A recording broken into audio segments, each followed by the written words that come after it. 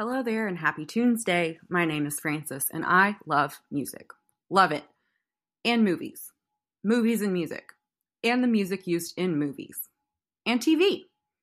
I'm the friend who notices the music used in the media constantly to the point that my friends think of me immediately if and when they notice it themselves. So I'd like to welcome you to my podcast, Needle Drops That Will Change Your Life. What is a needle drop? I'm so glad you asked. Wikipedia defines a needle drop as the use of an existing recording rather than an original score in a film. I'd also add television or honestly any other form of media, video games, movie trailers, and more. For example, any of the songs I discuss on this very podcast. Why should you care about my thoughts on needle drops?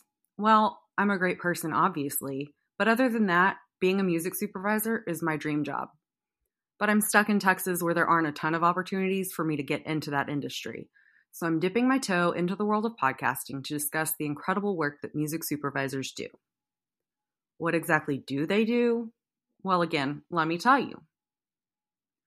According to the Berklee College of Music, music supervisors artfully select and license pre-existing songs and recordings for use in movies, television shows, and video games.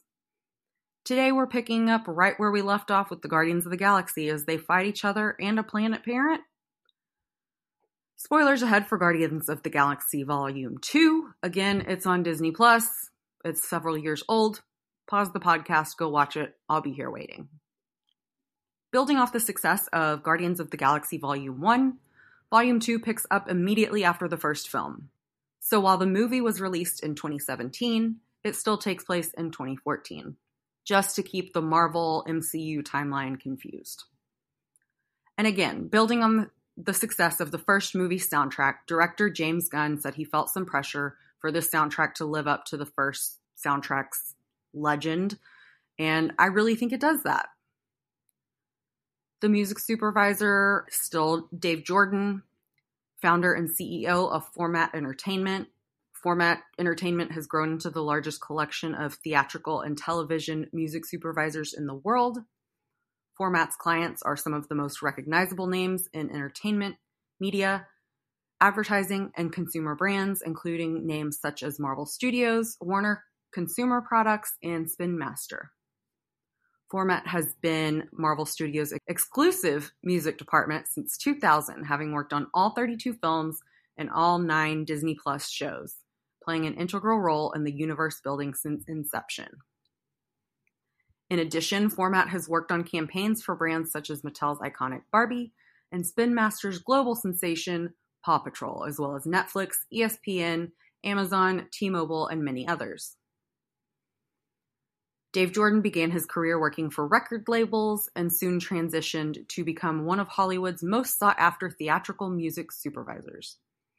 Dave's success has ranked him as the top-grossing music supervisor in film history, and Dave serves on the Los Angeles Board of Governors for the Grammy Committee, contributing to advocacy, education, and human service programs to improve the cultural condition and quality of life for music and its makers. Dave Jordan received an NAACP Image Award for his work on Black Panther: Wakanda Forever. Shannon Murphy is our music coordinator for this movie. Shannon was a music coordinator with Format Entertainment starting in 2015 with Ant-Man. Her other credits as a music coordinator include Vacation, Daddy's Home, Captain America: Civil War, Doctor Strange, Thor: Ragnarok, Avengers: Infinity War, and Avengers: Endgame. She was credited as a co-music supervisor for WandaVision, Falcon and the Winter Soldier, Loki, and She-Hulk Attorney at Law. It looks like she may have left entertainment and has been freelancing in music supervision for about a year. So what do we know about the artist and the song outside of the needle drop? We will be discussing The Chain by Fleetwood Mac, British American rock band. The song was released on their 1977 album Rumours. It is the only song from the album with writing credits for all 5 members: Stevie Nicks, Lindsey Buckingham, Christine McVie, rest in peace, John McVie, and Mick Fleetwood. The Chain was created from combinations of several previously rejected materials, including solo work by Lindsey Buckingham, Stevie Nicks, and Christine McVie. Due to the spliced nature of the record, the drums and guitar were the only instruments recorded in each other's company. In its sporadic composition and assembly from different rejected songs, The Chain is one of only a few Fleetwood Mac songs whose authorship is credited to everyone in the band. The album Rumors garnered widespread critical acclaim upon its release. Subsequent analysis of The Chain has also led many to cite it as one of the most evocative expressions of the internal fracture among various band members at the time. Buckingham and Nicks were ending their years-long relationship at the time, and at the same time, John and Christine McVie's marriage broke down, as did that of Fleetwood and his wife. In March 2022, the song was certified triple platinum by the British Phonographic Industry, BPI, for sales and streams over 1,800,000 units. So who are the characters in the movie? Again, throwing my support out to the Writers Guild and SAG-AFTRA. I'm hopeful that with the producers reaching out to the Writers Guild to reopen negotiations, that the strikes will be coming to an end soon, so everyone can get back to work as needed and resume normal life. I personally have been unemployed since February, so I know how tight most of those writers and actors' wallets are. And can empathize and sympathize with the not working pain, although theirs is for a much greater cause than mine. So good luck, and I hope everything works out for everyone, mostly the writers and the actors, as I've stated previously. So again, we have a still likable Chris Pratt as Peter Quill / Star-Lord. He is half human. We learn the other half is celestial, and he is the leader of the Guardians. Again, he was abducted from Earth as a child in the 80s and was raised by a group of thieves and smugglers called the Ravagers. Zoe Saldana as Gamora is a member of the Guardians and an orphan from an alien world who seeks redemption for her past crimes. She was trained by Thanos to be his personal assassin. Dave Bautista is Drax the Destroyer and is also a member of the Guardians and a highly skilled warrior. Vin Diesel is the voice of Baby Groot, a tree-like humanoid and Rocket's companion. You'll notice that he began growing at the end of the first film, and James Gunn had intended for him to be fully grown, but realized he needed to set this movie right after the first. Which is why he kept him as Baby Groot. Bradley Cooper as Rocket is a genetically engineered raccoon-based bounty hunter, mercenary, and master of weapons and battle tactics. Michael Rooker is Yondu, a blue-skinned buccaneer of the Ravagers, who is a fatherly figure for Quill and a member of the Guardians. He is also the former deputy to Aisha. Karen Gillan is Nebula, another adopted daughter of Thanos, who was raised with Gamora as sisters and a former enemy of the Guardians. Palm Clementif is Mantis, a mantis-like creature and member of the Guardians with empathic powers who lives with Ego. Kurt Russell is Ego. He is an ancient celestial who we learn is Quill's father. The wonderful Elizabeth Debicki is Aisha, the Golden High Priestess and leader of the Sovereign People. She leads the Sovereigns. They're a genetically engineered race who are gold and perfect and wanting to be physically and mentally impeccable. Chris Sullivan plays Taserface, the leader of a mutinous group of Ravagers. And Sean Gunn, aka our good friend Kirk, plays Kraglin, who is Yondu's second in command in the Ravagers. So what do we know about everyone to the point in their stories where the needle drop occurs? We're in luck this week. This needle drop occurs twice in this movie. The IMDb summary says the Guardians struggle to keep together as a team while dealing with their personal family issues, notably Star-Lord's encounter with his father, the ambitious celestial being Ego. Beat by beat. In 1980 in Missouri, Peter's mom Meredith is riding in a car, listening to tunes on the radio with her boyfriend, whom she calls her spaceman. They go behind a Dairy Queen and run into the woods, where the man shows Meredith a small alien seedling, which he says will eventually be all over the place. Then he kisses Meredith. Back in 2014, the Guardians of the Galaxy, Peter Quill / Star-Lord, Gamora, Drax, Rocket Raccoon, and Baby Groot are standing on a platform as they try to secure Anulax batteries from their latest employer, the Sovereigns. The Guardians have their weapons ready as they gear up to battle an interdimensional beast known as the Obelisk. It descends, leading the Guardians to spring into action, except for Groot, who is jamming out to Mr. Blue Sky on a speaker that Rocket set up, all while the others are trying to annihilate the Obelisk. The Guardians bring the batteries back to the Sovereigns and meet with their High Priestess, Aisha. In exchange for the batteries, the Sovereigns deliver Gamora's sister Nebula to the Guardians so that they can take her back to Xandar and collect a bounty for her. The Guardians leave. Rocket swipes some of the batteries for himself, and on their way to Xandar, the Guardians are suddenly met by a fleet of Sovereign drones, all going after them for the stolen batteries. The others figure it was Rocket that took them, and they're all pissed off. The drones start attacking as Rocket tries to steer the Milano toward a wormhole that will lead them to another planet. In the distance, another craft passes by and starts to destroy the Sovereign drones. A man appears to stand on the ship and wave to the Guardians. The Guardians escape the drones, but must crash land on a nearby planet.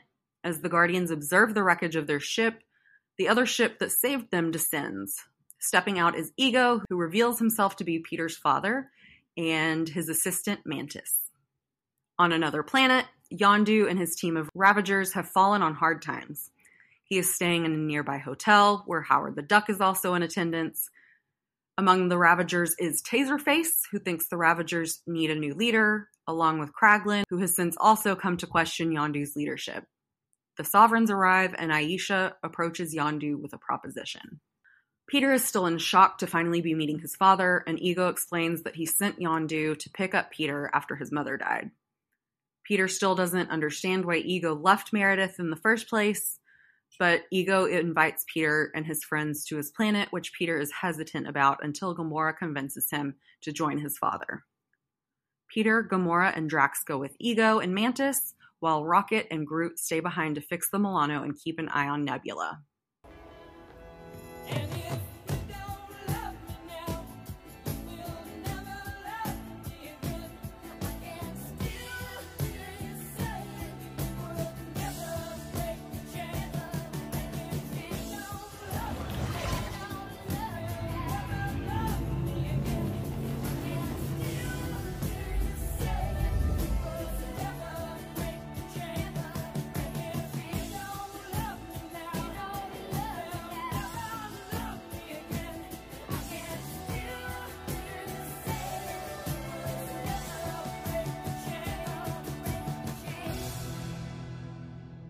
On Ego's ship, the three talk to Mantis, who shows off her powers by seeing into their minds. She lets everyone know that Peter has sexual feelings for Gamora, which Drax finds hysterical. The Ravagers come across the woods where the Guardians crash landed, and most of them end up walking into traps laid out by Rocket until Yondu shows up with his Yaka arrow controlled through his whistling. The Ravagers get Rocket and Groot, but when Taserface plans to get Peter, Yondu isn't quite as willing to turn him over. Nebula then breaks the crest on Yondu's head to knock him out. She aligns herself with the Ravagers as they take Rocket, Groot, and Yondu prisoner. Ego brings everyone to the planet that literally lives through him, as Ego is a celestial and his consciousness is the core of the planet. He explains to the three that he came up with a human form to travel the galaxy, and he came to Earth and fell in love with Meredith, but could not see her so often because it would take up a lot of his energy. On the Ravager ship, Taserface and his goons start ejecting those that are still loyal to Yondu, except for Kraglin, who only watches in disbelief as his friends are killed. When Taserface boasts of his greatness and fearful name, Rocket mocks him. Nebula enters and suggests that the Ravagers turn in their captives to the Kree for bounties on their head. Kraglin brings her to a ship that she uses to get off the Ravager ship and go find Gamora. Peter continues to hold hostile feelings for Ego for leaving Meredith alone to die, and as Peter grows more emotional, his hands produce a powerful energy that is linked to Ego's own power. Ego shows him how to control and use it, and they have a cute little father-son ball-throwing scene. Mantis and Drax form a bond, though Drax continues to remind Mantis that he finds her hideous, but that it is a good thing because he thinks he is hideous as well and still managed to find someone else that loved him for who he is. Mantis says that she needs to tell Drax something important, but Gamora interrupts things and Mantis keeps quiet, instead just taking the two to their rooms. The Ravagers throw Rocket and Yondu into a cell while they take Groot for their own entertainment. Yondu mentions how he was a Kree battle slave before he was made a Ravager, and when Rocket asks about why Yondu kept Peter around, Yondu insists that it's because Peter was small enough to fit into spaces where the others couldn't. The two then resolve to work together to break out of there. Groot finally comes by, and Yondu tells him to go get the prototype fin for his head. After bringing a bunch of wrong items, Yondu finally gets his fin and gets himself and Rocket out. Yondu sends the arrow through every mutinous Ravager they come across as they plan their escape. Yondu, Groot, and Rocket board an escape ship with Kraglin, but not before Yondu sets the whole ship to blow up. Taserface gets hit with flames, but he manages to notify Aisha of Yondu's whereabouts before he goes down with the ship. The other four must go through 700 jumps to get to Ego's planet, which makes for some very fun effects. Back on Ego's planet, Peter tries to woo Gamora with his dance moves, but it doesn't quite work as she cannot bring herself to express her feelings and leaves. Outside, trying to contact Rocket, Gamora sees Nebula coming down on her ship, shooting at Gamora. As Nebula crash lands, she jumps out to start fighting Gamora. Nebula manages to overpower Gamora, but reveals that she never wanted to prove that she was better than her. She just wanted to have a real sister. Gamora's success as a warrior led to their father Thanos mutilating Nebula, leading to her resentment of Gamora. The two of them then form a sort of alliance as they come across a cavern filled with skeletons. Peter and Ego continue to bond. Ego tells Peter that as long as there is light in the planet, Peter will retain his powers as well as immortality. Mantis sees that Ego has Peter wrapped around his finger, and she gets a little worried. She rushes to wake up Drax to warn him that Ego's true intentions are now clear. Ego explains to Peter that he wants to make what he calls the expansion. He went around the galaxy to thousands of other worlds to plant the seedlings to grow his power over the galaxy and cover the planets in an extension of himself. He impregnated women from those worlds and produced many children that Yondu delivered to him. But when they did not possess the same power of a celestial, Ego had them killed. And now their bones are what Gamora and Nebula have found. Rocket, Groot, Yondu, and Kraglin make it to their destination. Rocket starts to gloat that he wants to save Peter just to prove that he's better than him and can hang it over his head.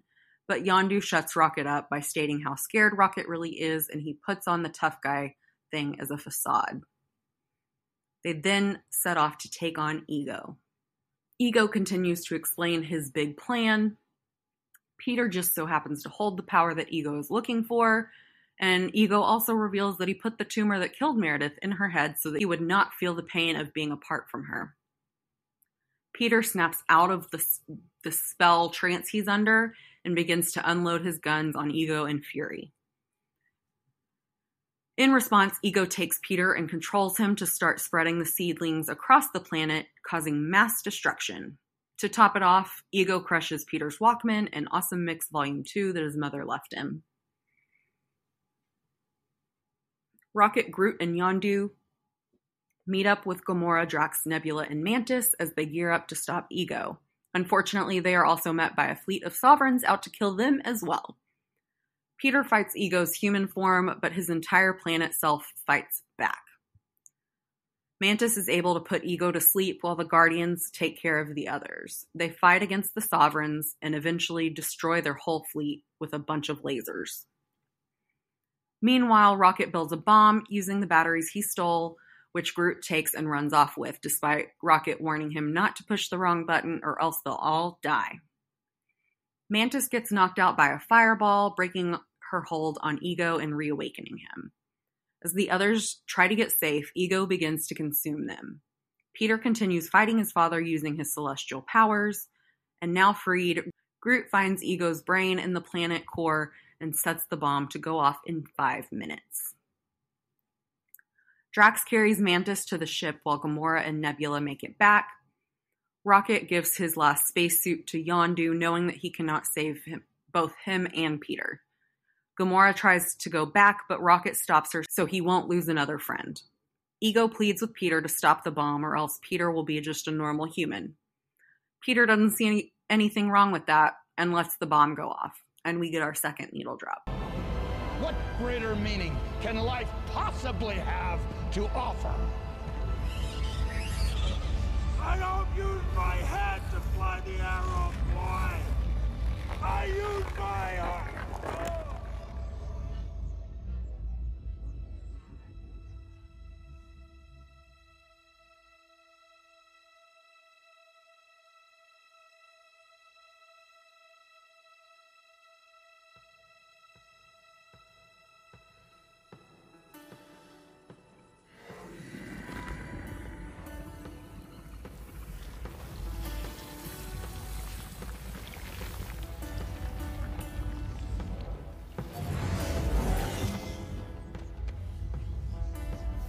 You shouldn't have killed my mom and squished my Walkman.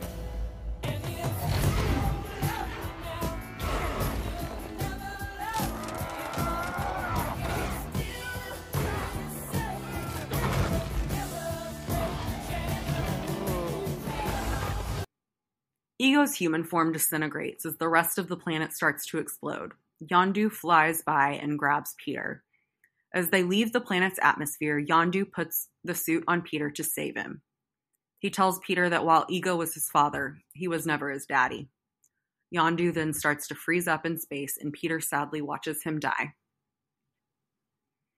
The Guardians prepare to give Yondu a proper Ravager funeral. Kraglin gives Peter a Zune to make up for his lost Walkman, which Yondu had been meaning to give him for a while. In return, Peter gives Kraglin Yondu's arrow, feeling that Yondu would have wanted him to have it. Nebula sets off to hunt Thanos down herself, but not before reconciling with Gamora. Mantis decides to stay with the Guardians, and as Yondu's body goes out into space, the Guardians see dozens of other Ravager ships arriving to pay their respects to Yondu. We have a couple, I think there were 5 total, end/post-credit stingers, but I'm going to focus on the 4 that we know already impact the future of the MCU and potentially have other impacts coming soon. The first is Kraglin trying to practice with Yondu's arrow before it hits Drax and injures him. Not fatally, just, painfully. Aisha is seen with a birthing pod containing a male being inside, and she decides to name him Adam. Groot is now a teenager, and Peter scolds him for leaving his roots lying around, but Groot just mocks him and plays video games. And at the very end, we see an elderly Stan Lee reprising a cameo from earlier in the movie. He is sitting with a bunch of watchers discussing his previous adventures, but they become bored with him and leave. So how does the song relate to the characters in the movie? James Gunn has said that the chain was most deeply embedded into the fibers of the film. Stevie Nicks' lyrics reference the breakup of her relationship with Lindsey Buckingham, a theme of many of Nicks and Buckingham's lyrics on the Rumors album. Intro and first chorus. Listen to the wind blow, watch the sun.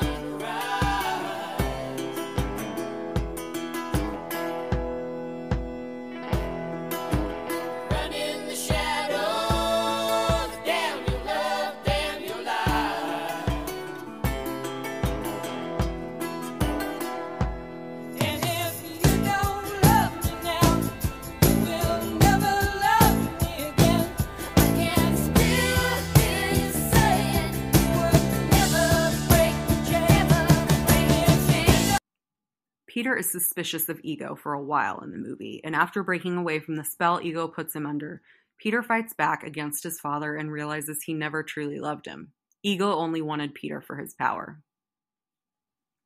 Verse 2.